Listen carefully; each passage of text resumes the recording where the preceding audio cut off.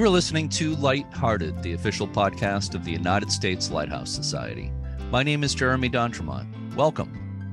This is February 19th, 2023, and this is episode 213 of Lighthearted. I'm doing today's opening without a co-host, and I want to get right to today's interview. My guest today is Craig Anderson.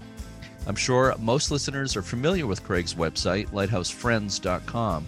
It was launched in 2001. It's an amazing site that serves as a guide to every lighthouse in the United States and most in Canada. Craig was the recipient of a Modern Day Lightkeeper Award from the National Lighthouse Museum in 2016, and he serves on the board of directors of the U.S. Lighthouse Society. Joining me for the interview is Jeff Gales, Executive Director of the U.S. Lighthouse Society. This episode is available in both audio and video versions. If you're listening to the audio version, you might want to go to the USLHS YouTube channel and check out the video, which has some additional material. In the video version, we actually show Craig's website, and he gives a tour of the features. Jeff and I had a great conversation with Craig, so let's listen to it now.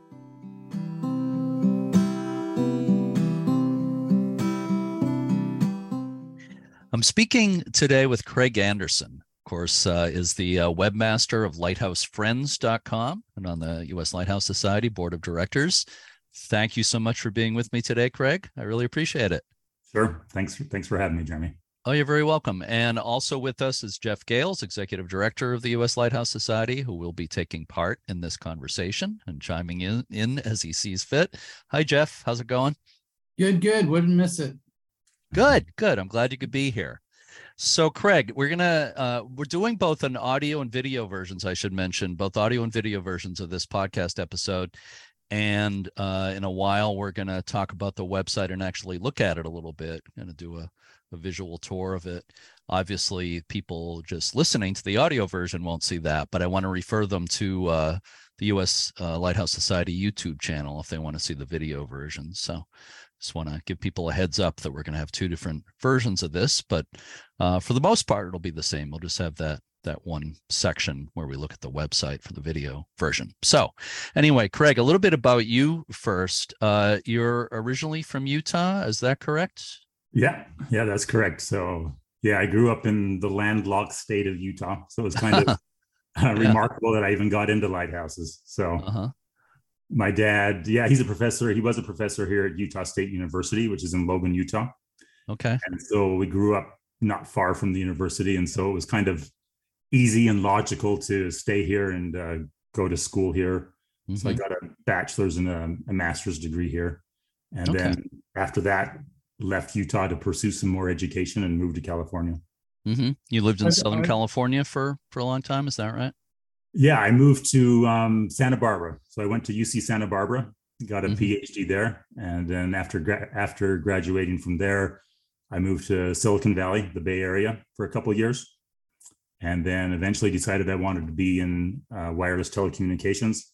And San Diego is kind of the place to be for, the cell phone world. And so I moved to San Diego and was there about 25 years working in wireless telecommunications with various companies. Mm-hmm. Now you're back in Utah, right? Living in Utah again? Mm-hmm. Yeah. So now I'm back in Utah. So when the pandemic hit, we had the option to work remotely. And so I decided to come back to Utah for a bit. I was reluctant at first because I thought the pandemic was only going to last, a matter of weeks. So I didn't want to make that 12-hour drive and then have to turn around, a week later and move all my computer stuff back down there and resume work. But it ended up being, months, and then it eventually turned into years. And there were some, calls to come back to the office at different points, but that got postponed and delayed. And eventually it was last September when we actually got the mandatory return to office announcement that actually took place. So I went back to San Diego at that time and decided that I think I wanted to live in Utah now. So I resigned my job and moved back to Utah. So I have family here. My parents are in an assisted living center. Mm-hmm. And so it was just, thought it was a good time to be closer to family and to be closer to them and be able to provide some support for them.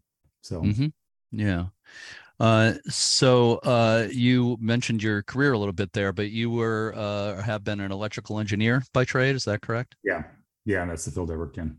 Mm-hmm. So developing, it was, in particular, was developing modems for cell phones. So, the little chip that lets the cell phone communicate with cell towers, all the communication that goes back and forth between the phone and the cellular network. That's what we worked on.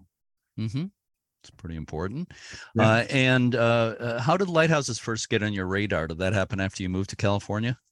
Yeah, it actually happened, but it didn't happen in California, which is interesting. So, I was there in Santa Barbara, actually there on the coast, and there is what, you might call a lighthouse there, right? It's Sort of. The original one was destroyed, and now there's kind of a metal tower there. But I don't think I ever saw that while I was living there going to school.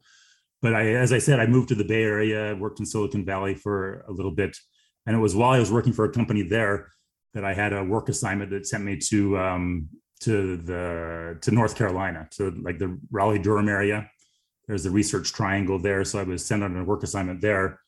Was working there for several weeks with the company, and so on the weekends I had some free time, so I was looking for things to do, and I was talking with the admin there, and she happened to have a postcard in her cubicle of the lighthouses of the Outer Banks.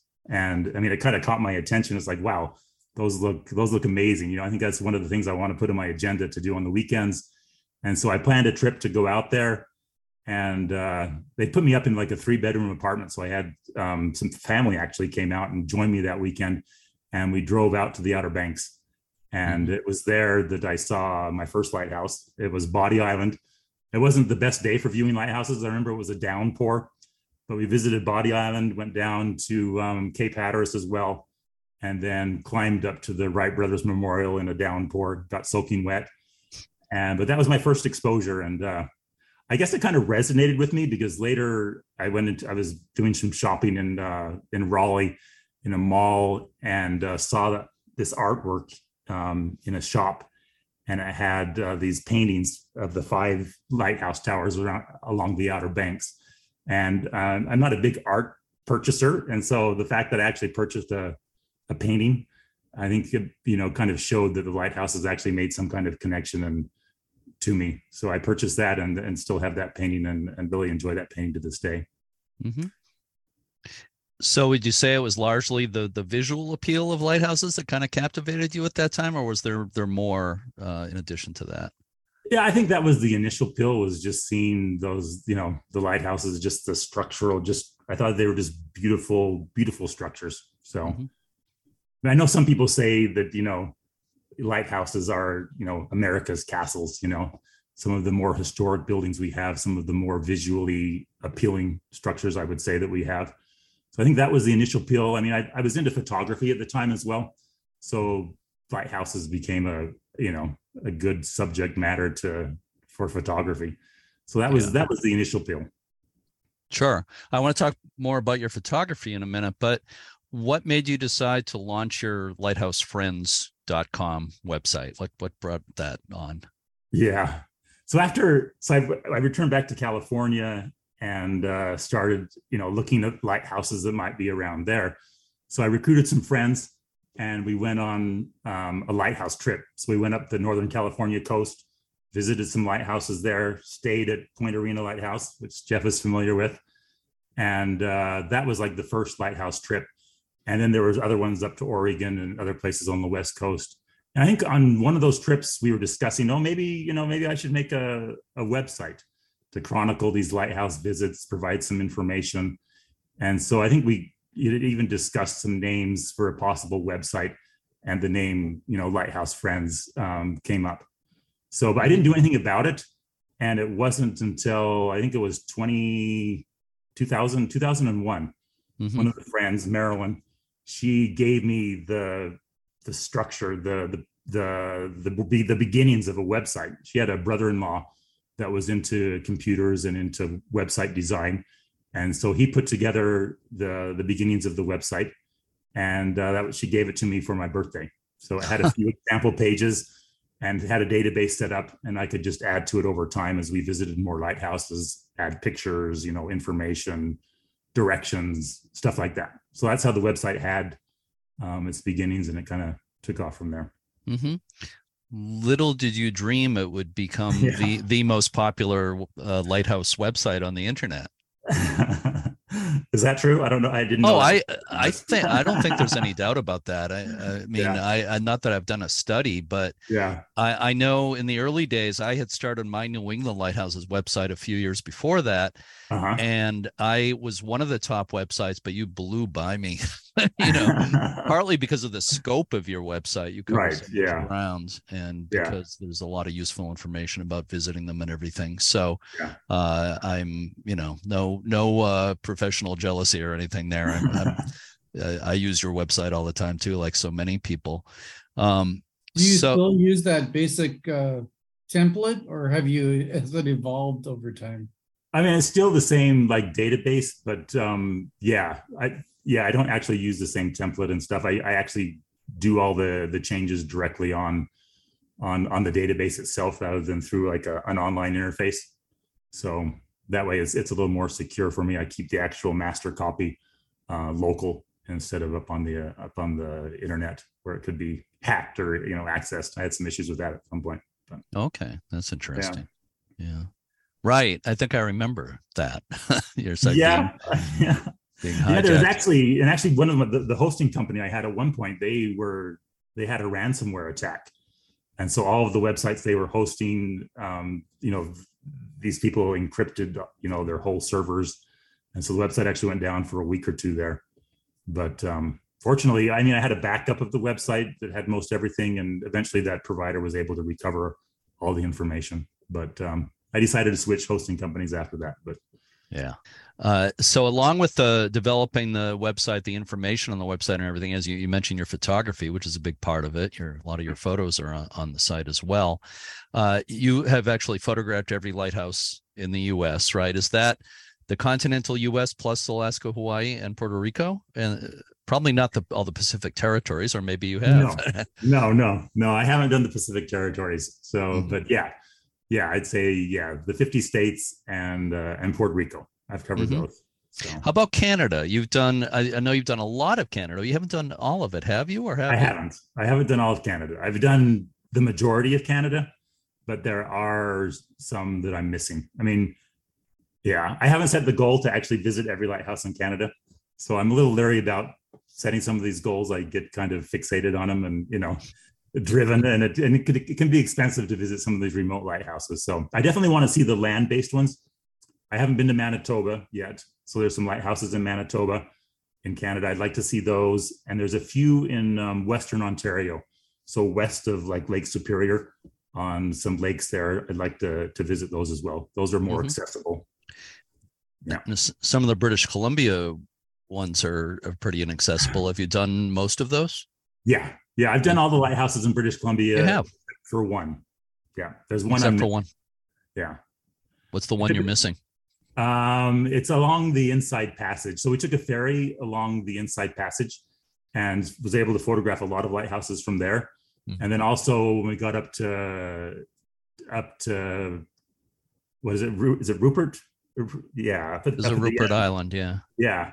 So from there, I took a plane out and was able to visit some remote lighthouses up there as well.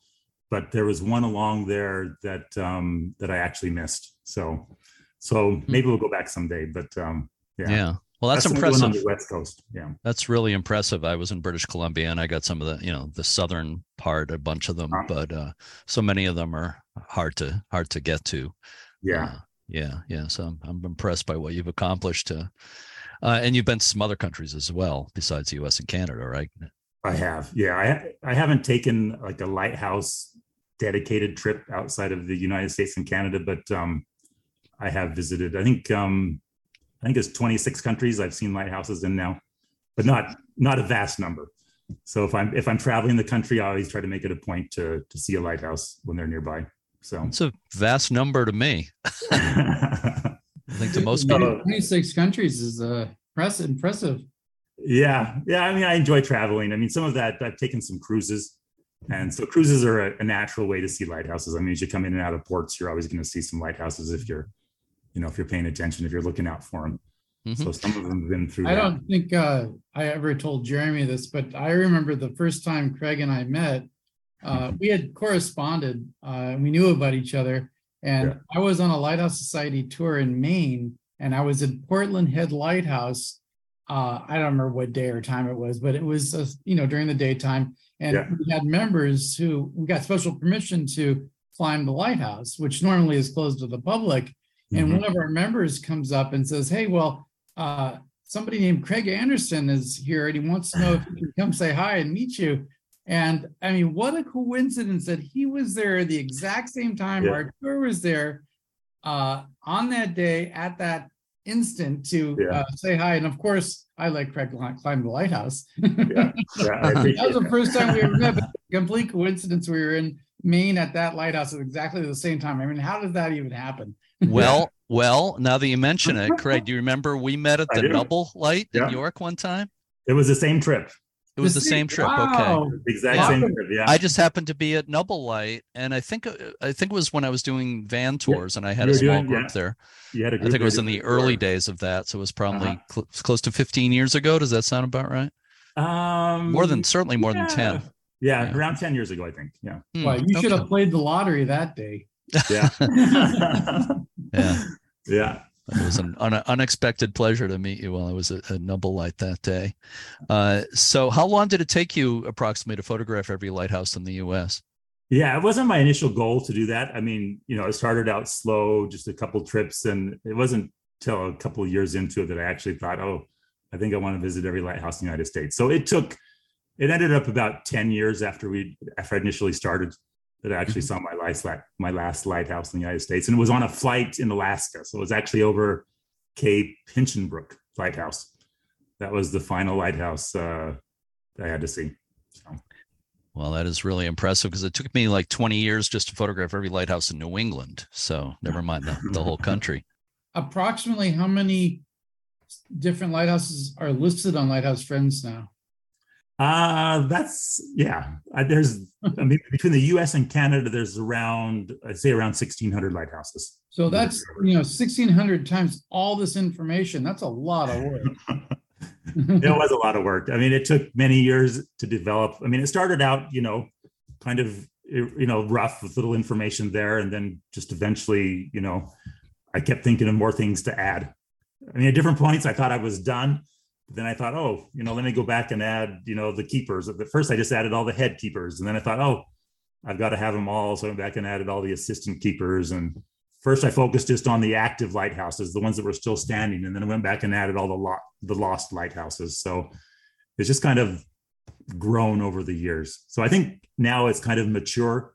I try to keep it current, but, make sure all the links are still valid and stuff. But I think it's pretty mature at this point.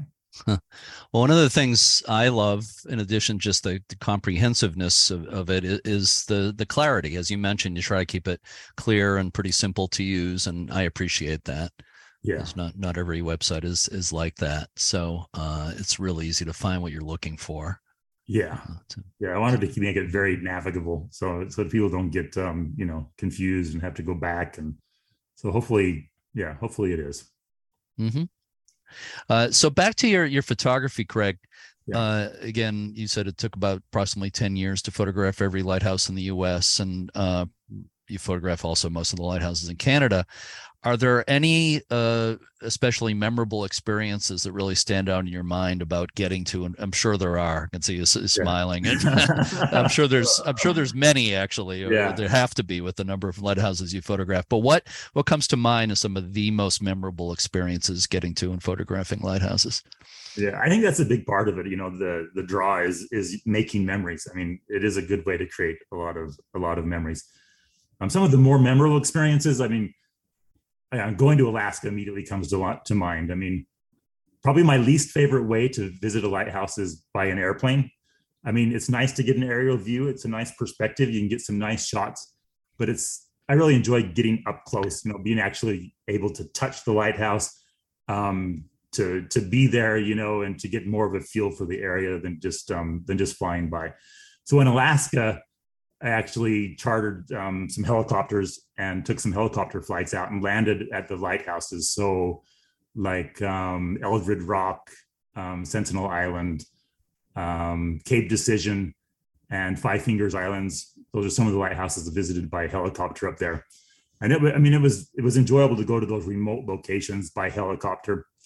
It's not cheap, but it's definitely memorable. And I remember, like, when we went to Cape Decision, we had to sign like a waiver that said, you are entering a place that's dangerous. It's the rocks are slippery. There's wolves and black bear in the area. So they made you sign a waiver that limited their responsibility for your visit there. Wow. And at Five Finger Islands, the crew that took care of the lighthouse at that point happened to be there during our visit. So it was fun to talk to them about their restoration and their restoration plans. And that lighthouse has actually been used for researching whales. A lot of researchers go there and stay there during the summers and research whales. And it was fun to climb the tower and to watch the whales. Some whales were so close to the island that you could actually hear them, breathing just offshore. Wow. So that was definitely. Since you had to sign that waiver, did you see any wolves or bears or anything like that come out? No, no, fortunately not. I mean, it would have been, that would have been really memorable, but so if you could get close enough to hear the whales breathing, I mean, were you like feet from the whales? I mean, how close were you? Probably a couple 100 feet. So they were just off there in the sound. You heard the blowholes blowing. Yeah, you could just hear the blowhole, and Mm-hmm. Yeah, it was great. So getting to the lighthouse, I mean, that's part of the experience. I mean, I'm not an avid diehard hiker, but hiking to the lighthouses has also been great. On Vancouver Island, they have the West Coast Trail that goes around the west coast of Vancouver Island, and a lot of hikers do a multi-day hike along there. And there are some active staffed lighthouses along the trail. So I hiked into one of those lighthouses. It was like a 13-mile round trip hike, but did that trail. It's quite an adventure. I mean, they have ladders and, it's always wet up there. So it can be slippery, you can take some falls and tumbles, but it was fun. We hiked down to Pachina Point Lighthouse, which was still manned, got to meet the keeper there. So that was a great experience hiking there. Punta Gorda in California is another great hike, and Au Point in Michigan is great there to see the sand dunes around that area. Yeah. On that 13-mile hike, how did the keeper get out there? The keeper, they reside there, right? So they're there full time. Did they drive there? Road? No, by boat, I would think, or helicopter, and then more recent helicopter. Because while we were there, a helicopter actually landed. So the Coast Guard was performing some maintenance there. So a Coast Guard helicopter flew in there and landed, and that's how they access most of those lighthouses now. Can you imagine being stationed out there as literally the only way to get anywhere is to hike out, 8 miles? I mean, give me a break. I mean, for the original keepers, that was it. I mean, they were very isolated, right? And they were also involved in a lot of rescues because there were a lot of shipwrecks off that part of the coast. Yeah. And they were, a literal lifeline for the shipwreck victims. So, but even today, not to have any vehicle or anything, just to rely on a helicopter or people bringing you supplies and having to walk out if you need to, that's pretty brave. Yeah. I know. I mean, recently, just in the last year, there was an article about a lighthouse keeper at Cape Scott in British Columbia that had heart issues, and they had to send a helicopter in to evacuate him and take him to a hospital. And just last week, I was corresponding with one of the keepers up in British Columbia. He was updating me on a change in personnel at the lighthouse so I could update my website. And I was curious, how they got their internet access. And so I just asked him, I said, do you happen to be using Starlink, part of that constellation of satellites that Musk's company has launched. And they actually were. I thought maybe they'd be using more of an antiquated system that had been there for a year, probably satellite based, but I was surprised that they are actually using Starlink for their internet access up there. So cool. So they're staying connected. They're high tech. Yeah. Well, I agree with you that the ones that are the most memorable and the most fun are the ones that are the hardest to get to. Yeah. I haven't been to Alaska, but I've been to a few lighthouses by helicopter, and those are ones that really stand out in my mind. So I understand that. For me, when I'm out touring lighthouses, sometimes when things happen spontaneously that you don't expect, that creates a memorable event too. Like, when you go to Portland Head and see the Lighthouse Society there, what timing is everything, Yeah. Being spontaneous is good too. One True. time we were taking a boat tour up in the Apostle Islands. So we chartered a boat and we're visiting all the lighthouses and landing at, I think, all the lighthouses there in the Apostle Islands. And we were almost done for the day. And the captain, he actually, showed us how close he could get to the island because the water was very deep by the island, So he says, oh, watch, we can get really close to shore just because the water is so deep offshore this island, And then later on that day, I don't know if he got distracted or what, but he ran aground on a sandbar. So we weren't going that fast, but we were going, relative, at a pretty good clip. And it threw his wife down the stairs at the front of the boat. I mean, she hit her head and started bleeding. Oh, wow. And he had to radio one of his friends to come out and rescue us, to pull us off the sandbar. So that was one of the adventures we had. I would say that's pretty memorable. It reminds me of the time I was lecturing on a American Cruise Lines ship, and we anchored off Nantucket, and they had to use a shuttle boat to get people ashore because they couldn't bring the big ship in very close. And the guy running the shuttle went out of the channel. It was low tide and beached us. We were stuck there for like 2 hours or something until some guys from an Italian yacht came and rescued us. But one like 95-year-old woman cut her leg getting out of the boat, and she was on blood thinners, et cetera, had to go to the hospital. So yeah, that's pretty memorable. I read yesterday that as this has nothing to do with lighthouses, but it's a shipwreck story. They had Disneyland had to rescue people. One of the boats of the Pirates of the Caribbean ride started sinking. They had to rescue people off the ride. This just happened? Yeah, it just happened recently. Oh, wow. That's I'm sure it wasn't funny for the people there, but it's. I don't know if I would want to actually touch the water. God knows what's in that water. Yeah, true. I thought it was funny that one of the boats started sinking. Yeah. I want to ask a question that's a real wide open question, and you don't have to answer it. It's a question I get asked all the time. But the question is, do you have a favorite or more than one? Do you have any favorite lighthouses, either one or more? And again, I know I always say it's hard. It's like picking a favorite child or grandchild. Exactly. Yeah. I know some people say that, it's whatever lighthouse they're writing about or whatever lighthouse they happen to be researching at the moment.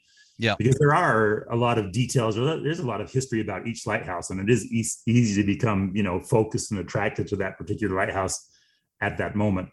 But I'd have to say that my favorite lighthouse has to be Heceta Head Lighthouse. It was one of the lighthouses I visited early on with some of the lighthouse friends, and we were lucky to get one of the rooms in the B&B there. They let us put 4 people into one room, so I actually spent the night on the floor that night. And the innkeeper had told us to take the flashlight that's in each room and to go up at night to visit the tower. And they told us, stand with your backs against the tower and then look up. And that was the first time I'd ever seen like a first order Fresnel lens in action. And that was amazing. I mean, I describe it like being like the spokes of a wheel, right? You have these big beams of light that are slowly rotating above your head, and those rays of light are racing out to sea. And that was one of the more, memorable experiences is seeing the first order Fresnel lens in action. And just down the coast from there, you have the Umpqua River Lighthouse, which has, red and white beams. So it has some red panels that go in front of some of the bullseye panels to create the red beams. And one night when we were there, it was foggy, and the fog just accentuated the beams. And it was amazing just to stand there and watch the beams circling through the trees and the fog. And then actually for my 50th birthday, I planned in advance and they let you book a year out. So I booked the entire B&B there at Heceta Head that's in the keeper's duplex. So booked that out and invited any family members that wanted to come along. So had my parents, siblings, nieces and nephews, and we stayed there for my birthday. And one of the nice things about staying there is they have a 7-course breakfast in the morning. They serve great food. I mean, like frappe, eggs Heceta. That's something that we now make on our own that are great. They had crab cakes. So it's just an amazing breakfast, very memorable as well. And I know a lot of lighthouses have ghost stories. And I've never had a lot of paranormal experiences. But while we were there at Heceta Head, there's a lighthouse story that goes along with Heceta Head. There's a ghost named Rue that's supposed to be a friendly ghost that sometimes plays, tricks on overnight guests, will move things around, but is known to be friendly. At night there, we were sitting around in the living room. So everyone was there. We were kind of in a circle of chairs. And I was reading the history of the lighthouse, as I have on my website there. And I got down to the paragraph where it talks about Rue and the ghost. And I was like halfway through that paragraph, and the door in the next door room like slammed shut. And there was nobody else was there. The innkeepers, had gone home. We were the only ones there in the inn, and there was no wind or anything.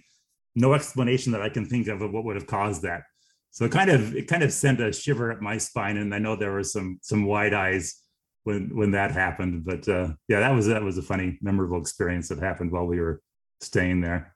Yeah. And we also went up to North Head Lighthouse, just over the border there, on that same trip, and had rented the two keepers' dwellings there to stay in. So, just out of curiosity, from the first time you slept on the floor at the Heceta Head to the time you had your eggs Heceta, and how had that property changed? Had it gone through a restoration, improved? I mean, it sounds like a pretty amazing experience the second time.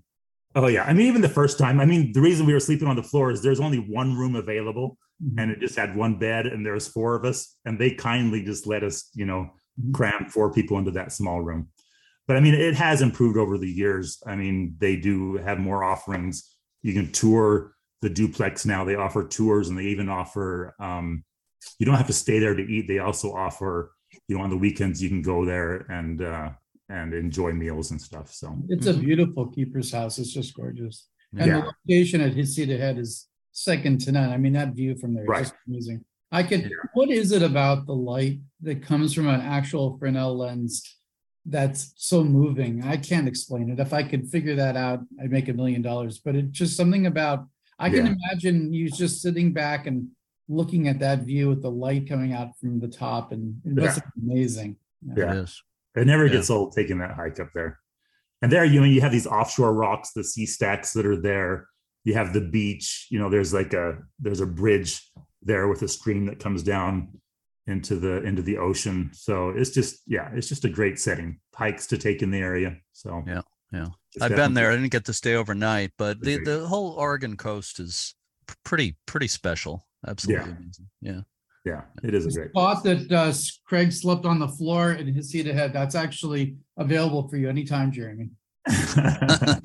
Well, I know Misty Anderson, who manages the B&B there. She's been on the podcast, so I do hope to stay there sometime. I don't know if I want to sleep on the floor, but let me jump to another subject. You co-wrote a book on New Brunswick lighthouses, right, Craig?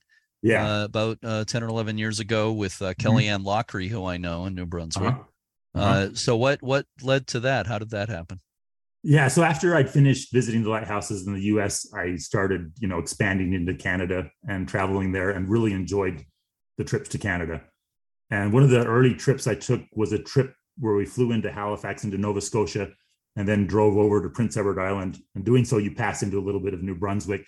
But Kellyanne had some information posted online about some of the lesser known lighthouses on Prince Edward Island. And so I contacted her just to get some information about visiting those lighthouses. So that kind of started the initial, conversation, the initial correspondence was when I took a trip to Prince Edward Island. She also put me in touch with Carol Livingston, who was in charge of the Prince Edward Island Lighthouse Society. And she gave us a personal tour of West Point Lighthouse there. We got to stay in that lighthouse as well. So that's how I met Kellyanne. And then later, a few years later, I went back and visited, more lighthouses in New Brunswick. And by that time, I'd visited the archives in Ottawa and had photographed a lot of their collection of historic lighthouses and to add to my website.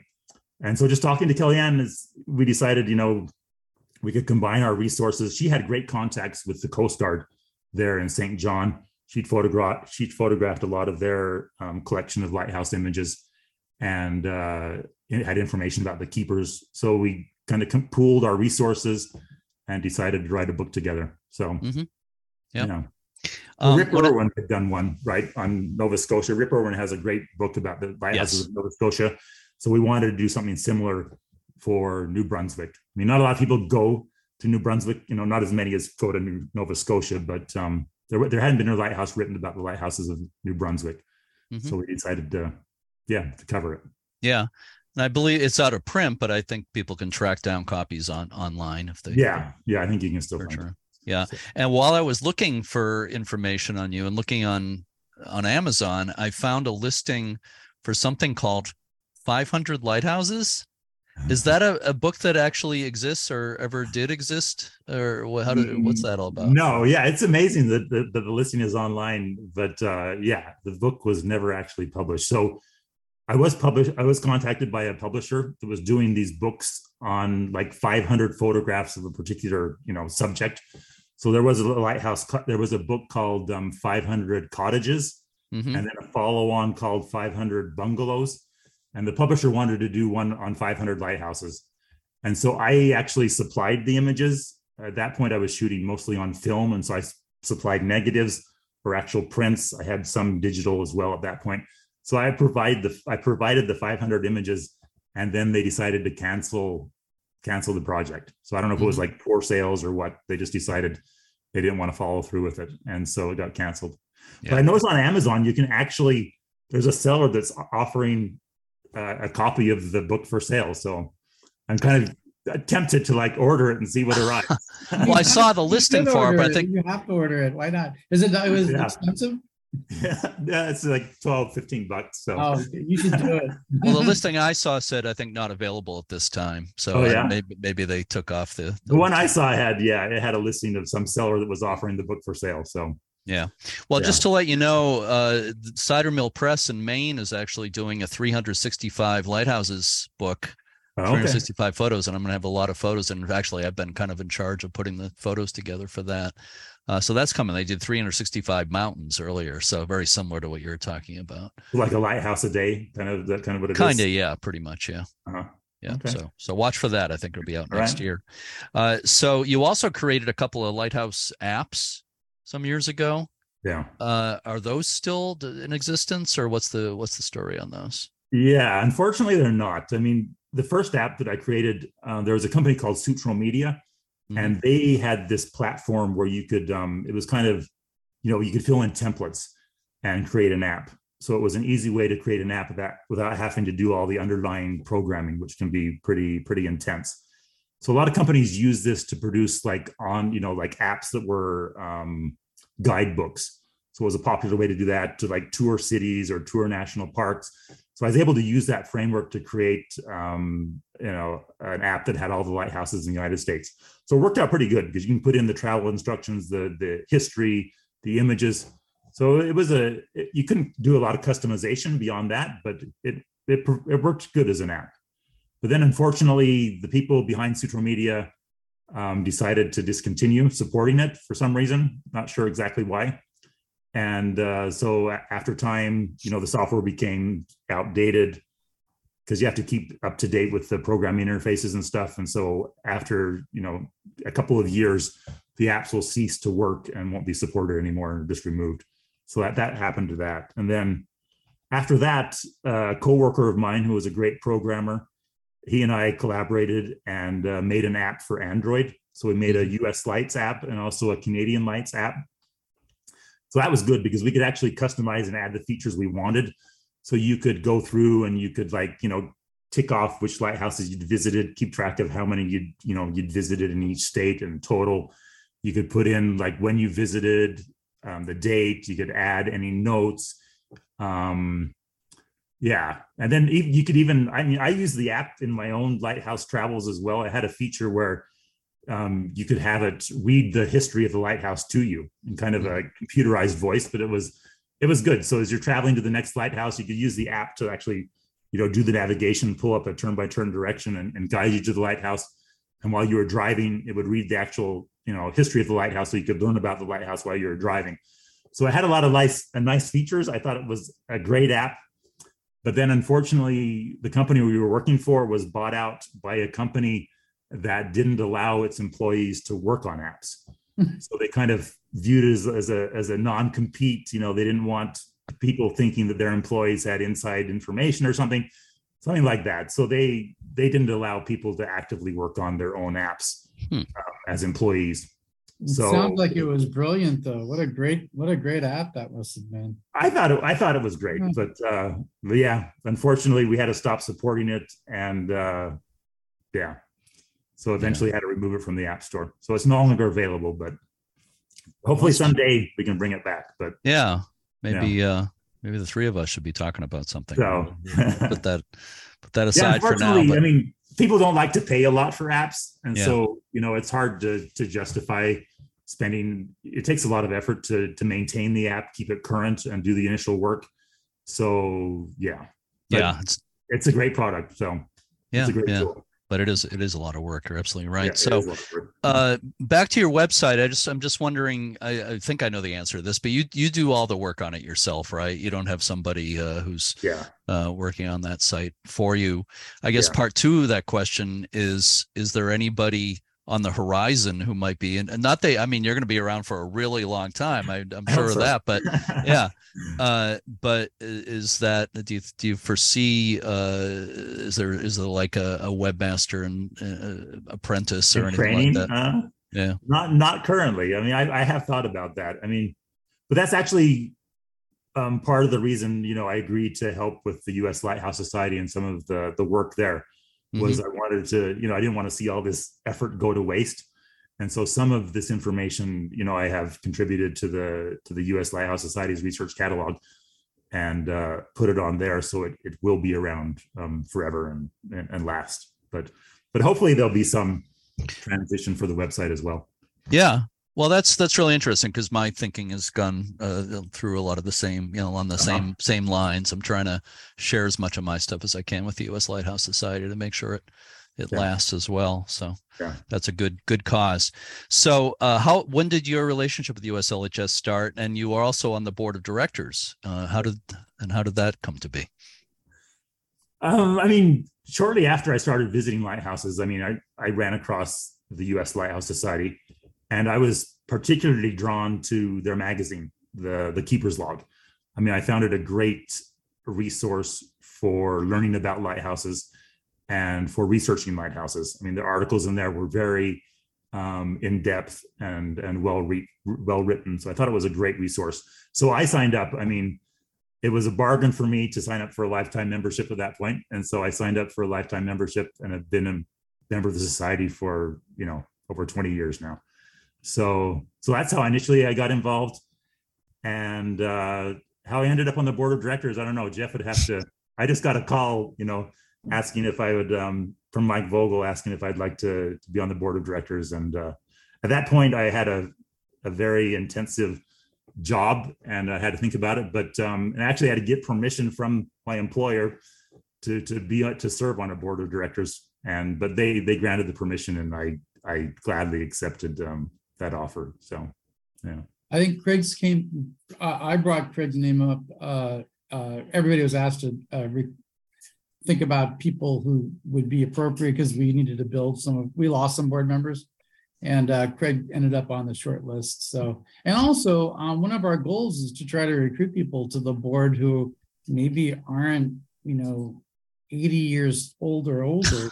I'm being exaggerating, of course, but the idea is we want to get younger people involved who are going to be around a while. So he fit the bill, and of course he's an expert with lighthouses, and so far so good, right, Craig? Yeah, it's been a great experience. So speaking of your involvement with USLHS, and you mentioned the research catalog a few minutes ago, you've been pretty involved in that, including the integration of your keepers lists, your list of lighthouse keepers at all these places, integration of that into the research catalog. Do you want to say a little bit more about that, your work related to the research catalog and what's going on with that? Yeah, sure. So when Candace joined the society as the historian, I think it was back in, was it 2014, sometime around there, or maybe 2016. So if I can interrupt, I'm sorry, I just want to interrupt for a second for people listening who might not know. Candace Clifford was the historian for the U.S. Lighthouse Society, sadly passed away far too young a couple of years ago, but one of the most important lighthouse researchers in the country, I would say. Yeah. Actually, I had contacted her early on when I was researching lighthouses, and actually had her, get some information for me back at the National Archives, provide some of that information so I could research lighthouses. And then I actually met her in person back in, I think it was 2014. I was back there photographing their collection of historic lighthouse images and met her there at the National Archives. Unfortunately, fortunately, a couple of years later, the archives decided to digitize their entire collection of photographs, so my work was kind of wasted. But you never know, when they're going to digitize things. But it was a good experience to go back there and get exposure to the archives and just kind of see what's there and what's available. But I met her twice back there when I was doing some research.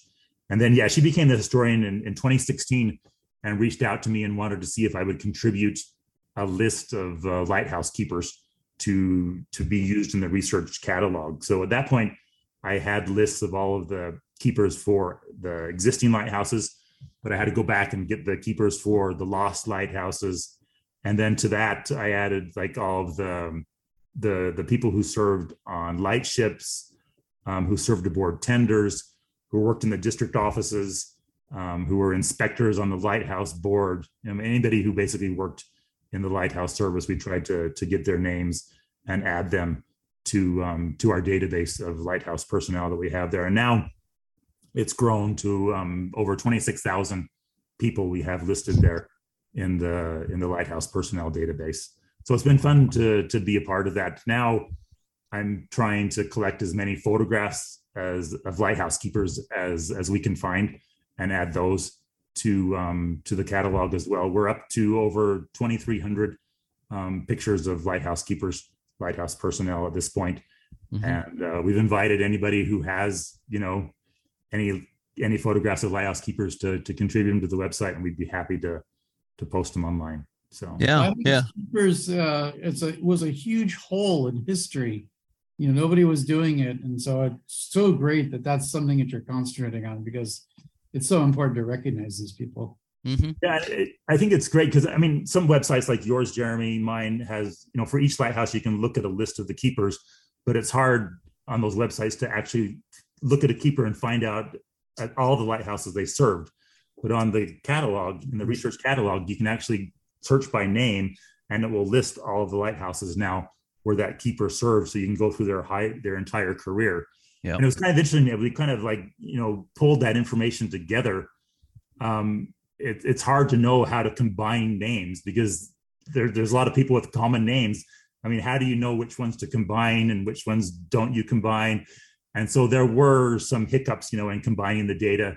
You ended up with multiple people being merged into one record, and we've had to do some untangling of that information. But I think we've got the keepers pretty stable now at this point. But then we added in the lightship personnel and the tender personnel, and that's muddied things a little bit, but we're starting to get that cleared up as well. But I think it's a great resource for anybody who's researching lighthouse personnel.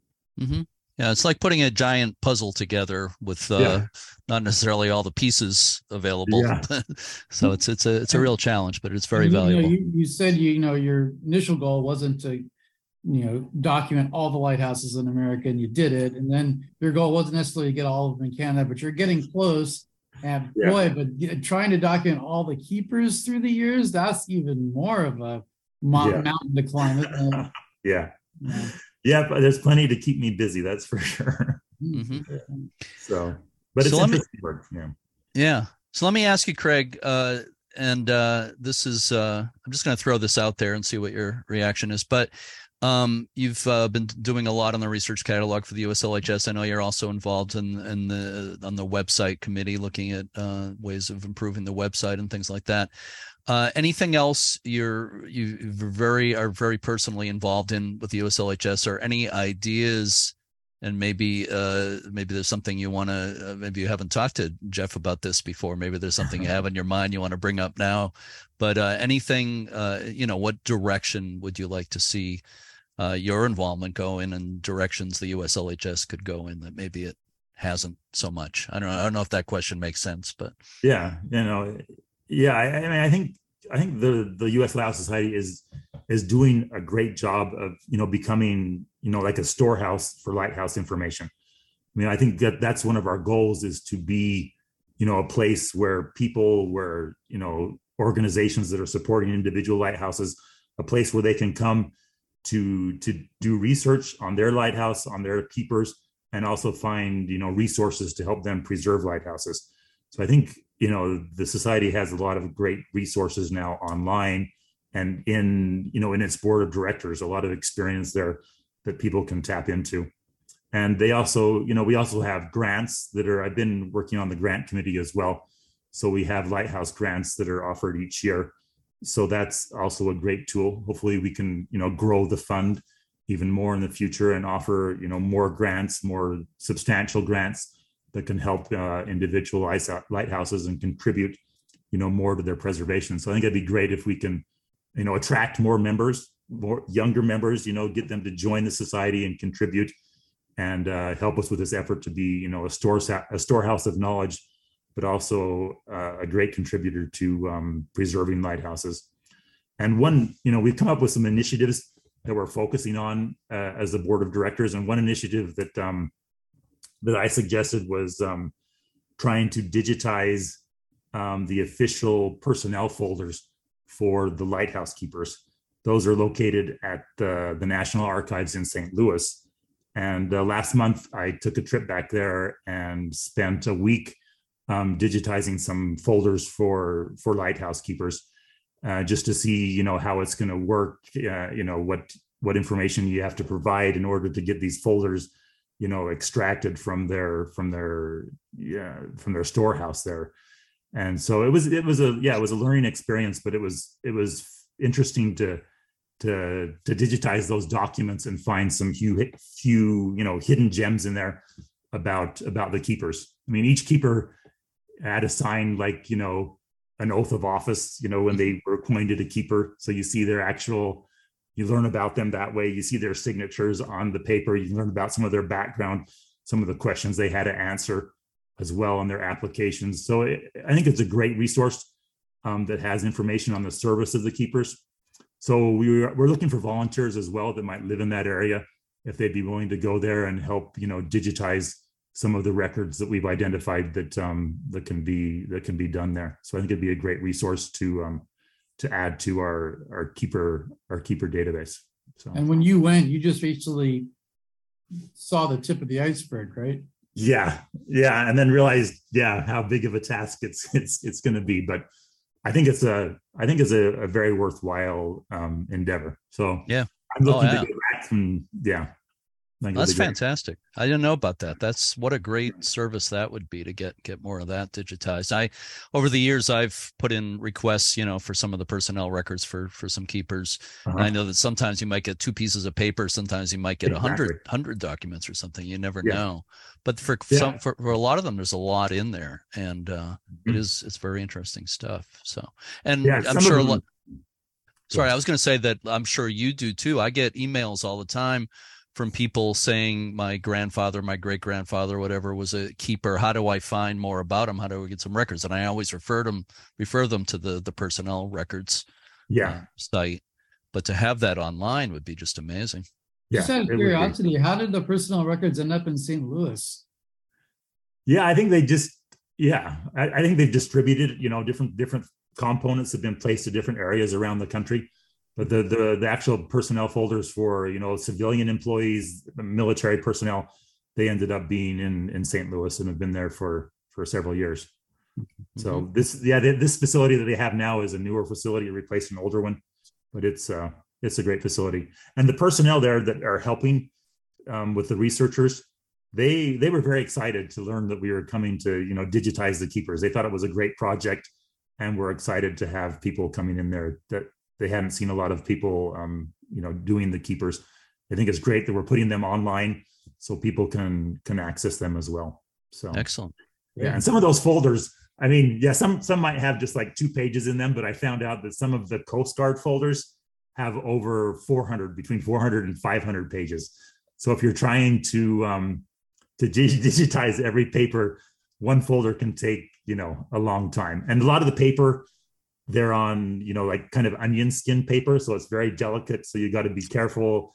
And then they're like put together in these binders, like those college binders that had those metal, connectors that you put the holes through, that have those metal connectors that come up. So you have to be very careful when you take out the sheets, and then to get them back in is also a big effort. You got to be careful with the documents because they're very fragile. So your keeper research goes from the beginning of the Lighthouse Service, and does it go through Coast Guard time station lighthouses, or did it stop at 1939? I mean, are you trying to go through not only Lighthouse Service keepers but also Coast Guard keepers at Lighthouse? Yeah, we're including Coast Guard keepers as well. Wow. Even more complicated. That's the hard part. Yeah. No, that gets harder. I mean, up through 1912, it's pretty easy to get a comprehensive list of lighthouse keepers.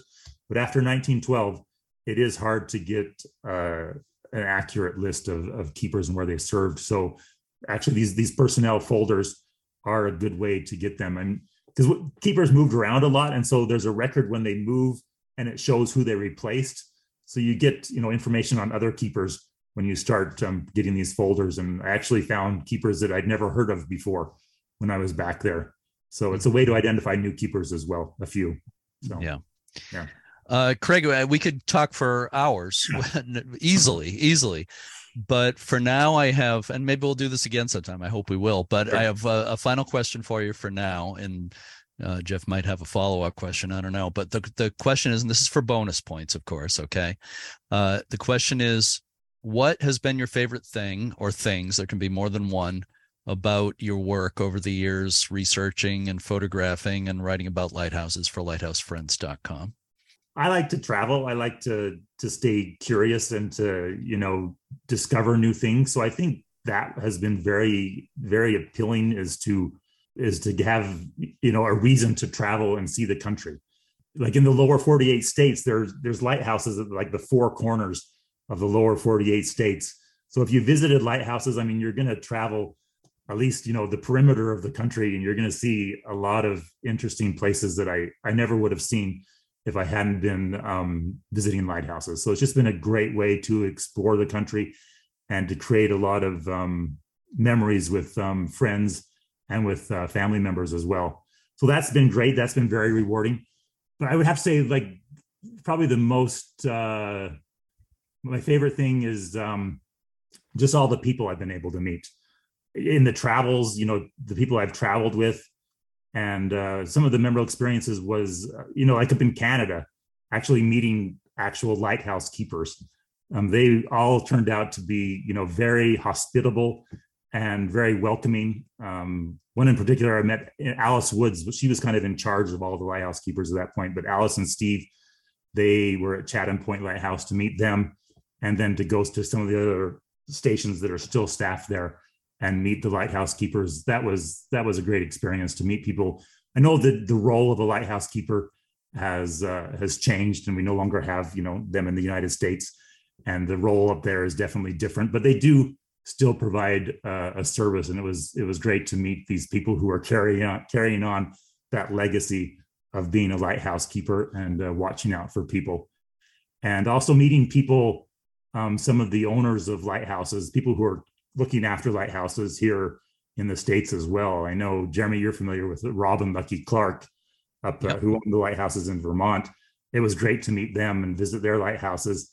And we've remained, friends since then, just keeping in touch and, meeting other people who are also interested in lighthouses, people from other countries that, are touring around the world, seeing lighthouses. It's great to have them come and visit and to keep in touch with them. Serving on the Lighthouse board, meeting these people who have done and contributed a lot to lighthouses, that's been great as well, to be involved in this organization and just to meet a lot of wonderful people. So I think that's been my favorite. I think that's I feel exactly the same way, that it's like a big lighthouse family that you get involved with. And, I've been able to do that through the U.S. Lighthouse Society. You've done it all on your own, Craig, by traveling so much and to 26 countries all over the United States, and, basically developing your own network of family that are all interested in the same thing. And, lighthouse people are special. I've come to realize that. Yeah. In lighthouses, there's something good about you. I think that's true, right? Yeah. Yeah, there's a lot of warm-hearted people in the lighthouse community. So yeah. Well, I concur also. So that's a good note to end on for now, and this discussion will continue. But Craig Anderson, thank you so much for doing this today. It's a real pleasure getting to know you a little bit more. And for anybody listening, again, I think most of our listeners probably use your site all the time, but if anybody doesn't, they need to check out lighthousefriends.com and, just spend some time and, go back to it if they're going to visit a lighthouse. It's one of the best ways to find out information about where they're going. So, and if you don't know which lighthouse you want to visit, it's a great place to go. That's true too. That's very true. You look at a region and you can figure out which lighthouses you want to visit. Just surf the site and you'll be inspired. Yeah, take a virtual tour. Yeah. Yeah. So again, thank you so much, Craig, and we'll be talking to you soon. Thank you. Thanks, Craig. Yeah, thanks.